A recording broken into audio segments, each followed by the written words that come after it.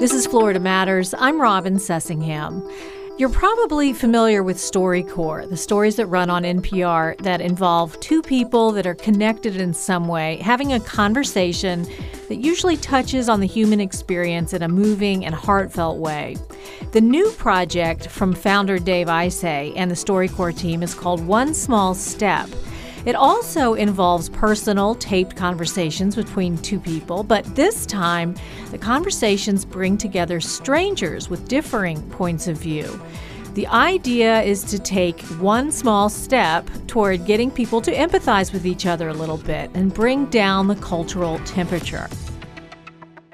Several public radio stations across the country are collaborating with StoryCorps on the project, including WUSF. We're going to hear from Dave Isay later in the show, but first we're going to talk to two of the men who were interviewed for One Small Step, Paul Mott and Brad Popello. Welcome. Thank you. And Scott Walkler is here. He's a producer of One Small Step for WUSF. Scott, thanks for being here. Thank you. So, Brad and Paul, let's start with you, Paul. How did you hear about the project and what made you want to participate in this? So I remember hearing an advertisement on WUSF for the project, and I emailed in and got a reply. So you were a listener for WUSF. Absolutely. Been a long-time listener, yes. Okay. Brad, what about you? I actually referred through a friend of mine, Dave Luce, who was participating in the project and recommended that something, basically from our conversations, he thought I'd be interested in supporting. Now, Scott, I know I've been paying attention to this process a little bit throughout, and you were tasked with doing 25 interviews for One Small Step. That's 50 people that you had to find of differing points of view. Now, some are going to argue with this, but some people say that public radio listeners, NPR listeners, have sort of similar points of view kind of to the left of the political spectrum. So that meant you had to go out and find people that were more conservative or had differing points of view. Tell me about that process. That definitely was a challenging part of the interview process. Like you said, we had 25 teams of two people each, and it was easy to find the liberals most of the time, but we did do a little bit more word of mouth searching around for the conservatives. Like Brad came to us from somebody who had recommended he come there. But believe it or not, there are conservatives who listen to public radio, and we did get a lot of them to respond, and they wanted to hear. They wanted to sit and listen to the conversation. So, Brad, what were you thinking coming into this? Tell me a little bit about the whole experience. I didn't know what to expect. I wasn't sure who they were going to pair me with. They ever really give you any information about who you might be paired with. I think I was excited about the opportunity because I've had the conversation with the friend who referred me, along with many of my other friends, that the current environment, to be able to have an opinion that differs from others, it doesn't matter which side you're on. It's just toxic response instead of it being something along the lines of really understanding where the other person was coming from. So I love the idea of having, StoryCorps sort of support a uncharged venue for us to be able to discuss ideas, and then just I think empathy was the best word you said. I was excited about the idea of just having a civil discussion with somebody who could find empathy somewhere in the process. Listen, spend 10 minutes on Twitter and you understand the reason for this project. So, Paul, I want you and Brad to say, give us a little summary of your views. I mean, why were you put together? In what way do you differ? And what did you write down on your application that let Scott know you were going to have differing points of view, Paul? For myself, I know that a lot of people consider veterans to be more of the conservative standpoint. For myself, I happen to be a liberal, or as I'm labeled. And you're a veteran. And a veteran as well. And you were in the Army, correct, I was in Paul? the Army, correct. I served in the Army during the Gulf War. I was also in Afghanistan. I worked in Afghanistan, not in uniform, though. So my views are liberal, but they're not extreme. I think I had a pretty good perspective, of the different things I've done throughout my journey. Now, were you enlisted or an officer in the Army? Enlisted. And Brad, what about you? I was an enlisted Marine. Marine Corps. Okay, so you would have considered yourself coming more from the conservative standpoint. Yeah, I think almost to the point of conservative libertarian. There are certainly points of view that I would say that I don't align myself with traditional conservatives and probably even traditional liberals that maybe have more empathy for certain points of view when it comes to a limited government side, right? But I would say definitely from a conservative perspective throughout probably since I can remember. I didn't have the liberal by 20, conservative by 40 moment. I was pretty consistent all the way through, just hopefully refining my reasoning behind it. That's all. Mm-hmm. So tell me about the conversation. We're not, we'll hear that at a different point. We're going to play your conversations on the air separately. But I'm curious, how the conversation went. Did you right away connect, or were you nervous that you were going to offend each other, or did you just let it all? What was the format?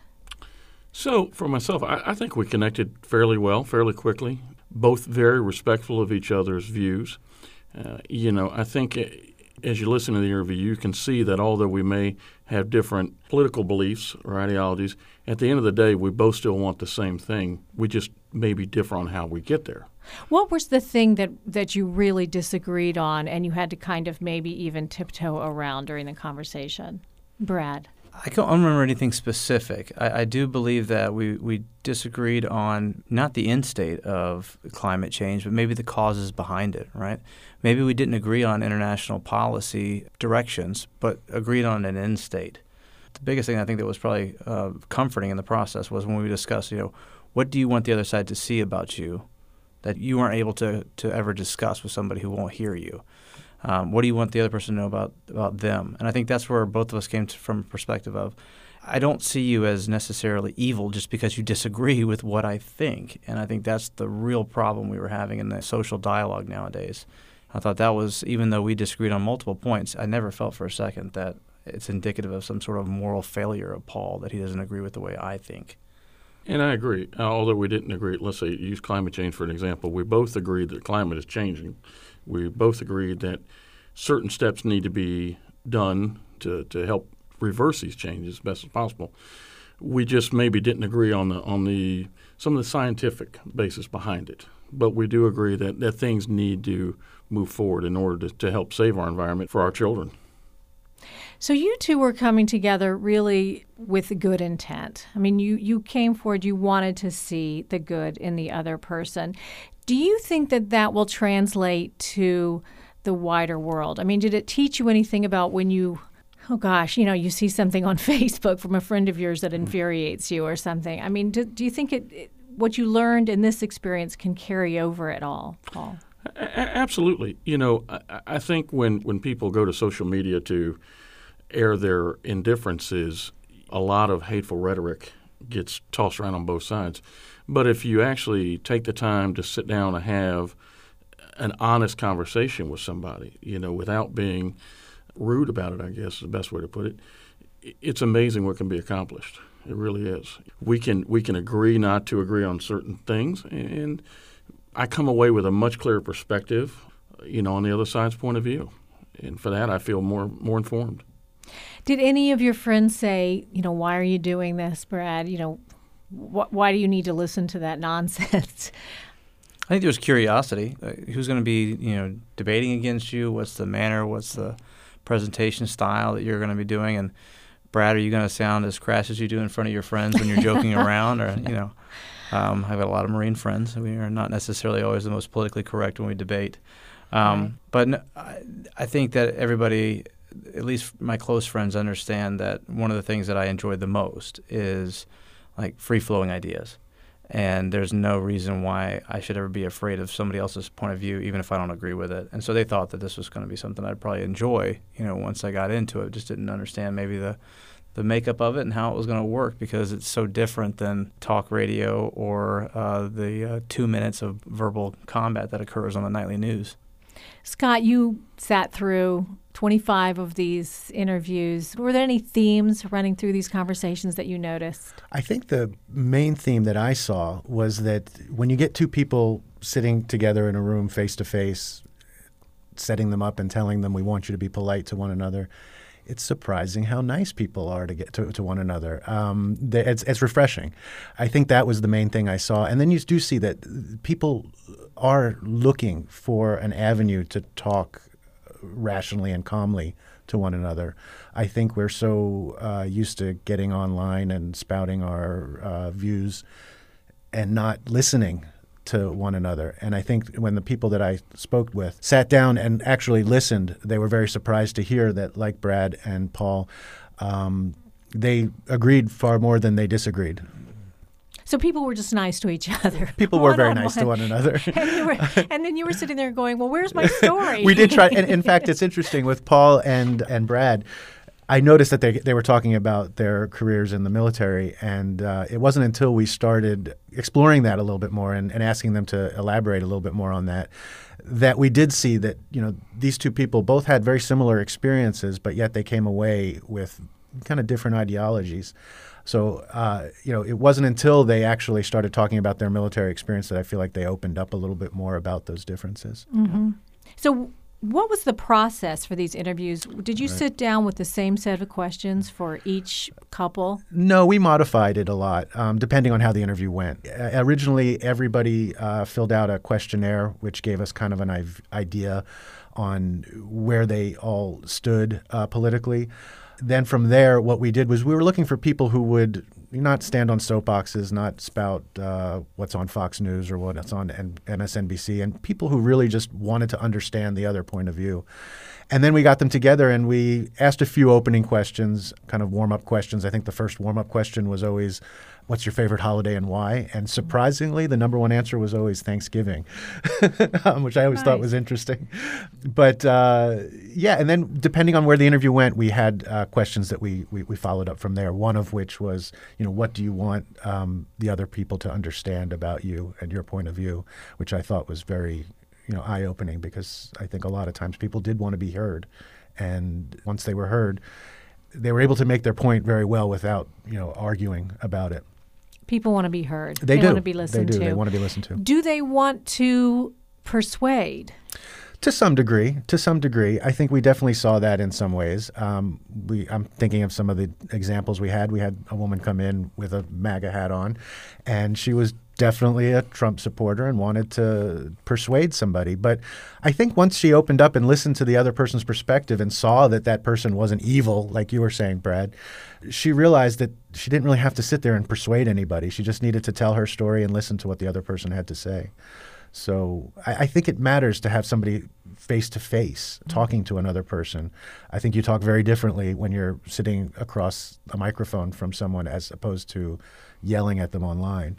It's like what we talked about, too, about the whole MAGA and the Obama sort of politics of cult, almost, yes. It seemed like, and how interesting it is for one side to be so one way in 2009. Right. And the people who are making fun of them at that point in time are now the exact opposite, and the insatiable hatred for the other side has repeated itself and just flipped. Yeah, definitely. And it's just, shoes on the other foot right now. It's very, very interesting. Explain what you said you would talk to Scott about that before. But so I remember how embarrassed I was with some of my friends who had focused so heavily on the Obama administration, even though I vehemently disagree with almost every major policy initiative. But it turned into a hate of cult against that man. And I remember thinking that they are ostracizing their thought and their mental capacity into almost sort of a rage against an individual versus being, I don't agree with this and here's why, and then I can articulate that. It's so funny to me to see the exact same thing now happening from the opposite side. It may be different in the way it portrays itself, as far as, one man was eloquent in his speech, the other individual is a bit just a total caricature. But the hatred towards the other side and the fact that you're looking for any small detail to tear down the other person as a moral standing, I see the same rage. I see the same whack jobs who are looking for a birth certificate now claiming that Russia was behind this Manchurian candidate. And to me, it seems like a very, very poisonous, toxic atmosphere on both sides. And I do think it's emblematic of how when you lose perspective on one and you lose perspective on the other, it's the same result. That's Brad Popello. We're also speaking with Paul Mott and Scott Wackler, all from One Small Step, the new project from the StoryCorps team. Thank you all so much for being here. Thank you. Thank you very much. Thank you. Dave Isay is the founder of StoryCorps, and he is the creative force behind One Small Step. First of all, it's a pleasure to meet you. Nice to talk to you. What was the impetus for One Small Step? Was there anything in particular, any particular anecdote or event that gave you the idea of having people sit down together who have very different points of view? Well, Robin, StoryCorps has been around for a bunch of years now. And as you and your listeners know, it's this very simple idea that two people who know and love each other come to this booth and have this conversation about their life that goes to the Library of Congress so their great-great-great-grandchildren can someday get to know whoever it is you brought to the booth to interview, a grandmother, a grandparent, friend. So we've had 500,000 participants who've done those standard StoryCorps interviews. And coming out of the last presidential election, we kind of had an inkling of an idea of using the StoryCorps methodology to do something very different than we'd ever done before, which is putting strangers across the political divides into a StoryCorps booth, not to come to any kind of common ground or have a civil conversation or convince each other of, the other side's political views, but just to kind of remember the humanity in people that we may disagree with. And, we were really thrilled to work with WUSF as one of our kind of test hubs. We picked 5 cities across the country to test this before we start scaling it. But really, there was no single event other than every time you turn on the news or look anywhere around you or listen, the kind of crisis of contempt that we're seeing in this country, which I really think poses potentially an extinction-level threat to our democracy, because a democracy, can't survive in a swamp of mutual contempt. Mutual contempt. So you were hoping maybe with this to get people to humanize the other side. There's a survey that caught my eye from a couple of months ago from Nielsen that says that, 42% of people in each party view the opposition as downright evil. 20% of Republicans and Democrats agree that their political adversaries lack the traits to be considered human. 20% think the country would be better off if large numbers of the opposition died. And it goes on. And the numbers are moving in the wrong direction. So really, again, it's just about helping us sit face to face with having this takes courage. And folks, we had tons of signups in Tampa. We're incredibly grateful to WUSF. But, again, we have a serious problem in our country. And your listeners stepped up to help us test a methodology that we hope at scale can help take down this contempt just a little bit. I mean, we know we can't do it alone, but we like to think of this as kind of a little bit of light seeping into a dark room so we can begin to see one another again. From our experience and the little bit that I've heard of our project, I think NPR listeners aren't all that different. They tend to fall kind of similarly on the political spectrum. So to find people that really disagreed with our listeners, I think they really had to go outside and do some looking. And I think maybe that's one of the problems that you're pointing up. We're sort of in our own bubbles. That's right. And I mean, as you know, nothing good is easy.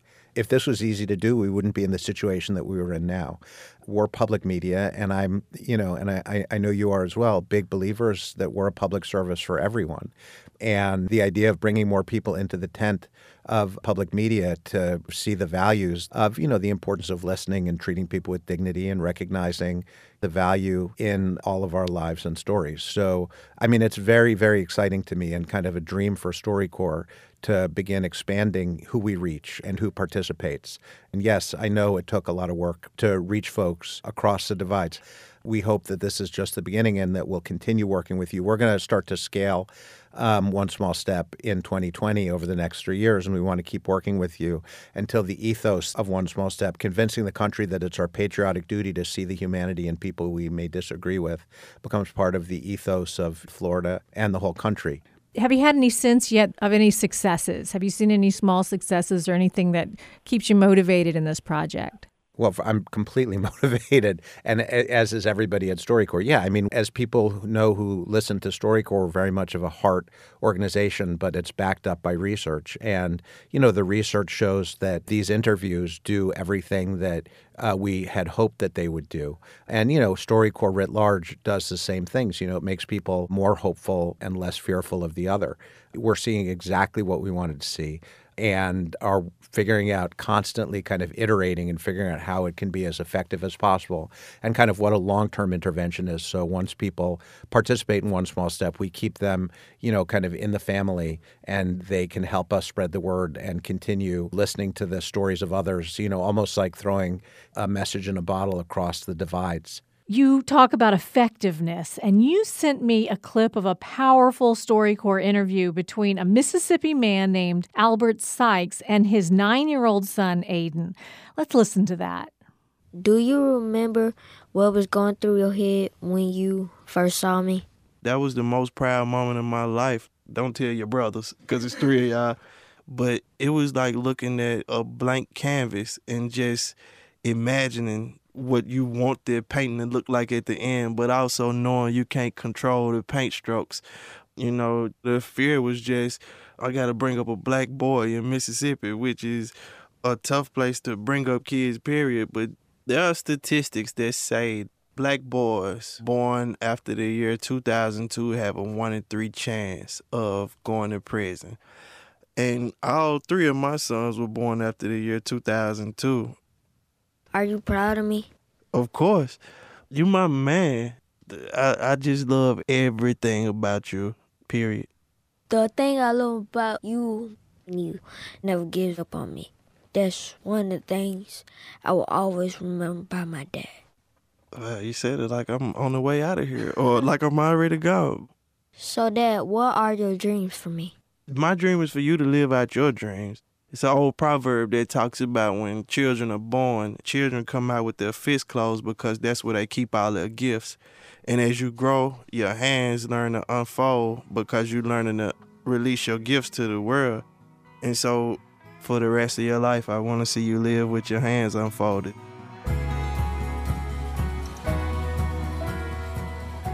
You are able to get to people in a way that it's not very common.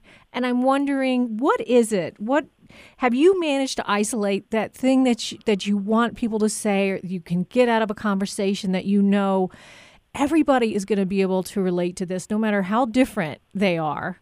And I certainly am different than that 9-year-old boy. How do you do it, Dave? That's very well put. And what we are looking for are these kind of universal moments. We see there are 2 sides to StoryCorps: access to the experience, which are recording these stories and sitting with a loved one, looking them in the eyes and saying, who are you? How do you want to be remembered? Who's been kindest to you in your life? And reminding people how much you love them by listening to them. And then the stories we broadcast, which are just these tiny 3-minute excerpts. It's you as a radio person will understand the insanity of the ratio. We broadcast 1/400th of 1% of what we record.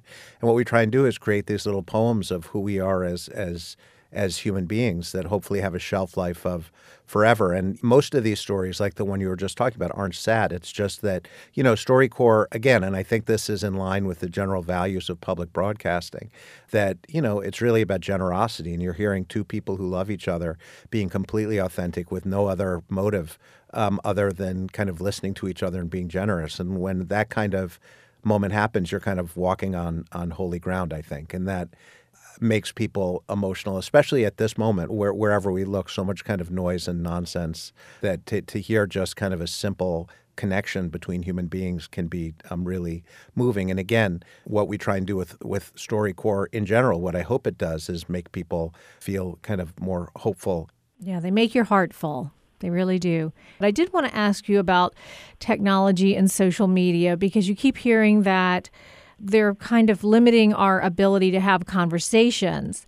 And I'm wondering if you feel that way too. If younger people who grew up with social media and iPhones and technology are having a harder time hearing each other. Obviously, technology has done amazing things for us, and there wouldn't be StoryCorps if it wasn't for technology. Everything is done digitally and shared and so forth. I mean, I think one of the paradoxes of this digital age is that these mechanisms for communication, in some ways, which are supposed to bring us closer together, are driving us farther and farther apart. But, the ability to connect in an authentic way is ingrained in us. And I think that younger generations have every capacity to engage in these kind of authentic conversations and are hungry for it and do it through StoryCorps. The most dangerous thing to me about social media is that StoryCorps is, in many ways, and I think the power of One Small Step is that people realize that when they do these interviews, they're speaking to their great-great-grandchildren. And on social media, it's the most kind of impermanent kind of communication possible. And we've become a culture where it's very easy for us to, call one another names and insult one another. And, no one has ever been insulted ever into changing their views. In fact, studies show that if you call someone a moron or an idiot or a Nazi or whatever you're calling them, that their views become hardened. So our technology allows us to call each other, morons, idiots, and Nazis billions of times a day. And I think that's one of the problems we're seeing that we're trying to deal with StoryCorps, this kind of parting of the Red Seas where beliefs are hardening. And that is a major, massive problem that has arisen because of technology. So you have made a career out of this kind of storytelling, which you kind of pioneered, which is that you leave out the reporter, you leave out the middleman, and you let the subjects speak for themselves. What do you think that you gain with that kind of storytelling? I used to make documentaries for public radio many years ago, and that's right. I was always I left myself out of the programs, and I just look. There's all kinds of ways to tell a story. This is just the one that speaks to me and that we do at StoryCorps, and I used to do radio documentaries. I always found that I didn't like my voice in stories. I always felt like it pulled you out of wherever you were.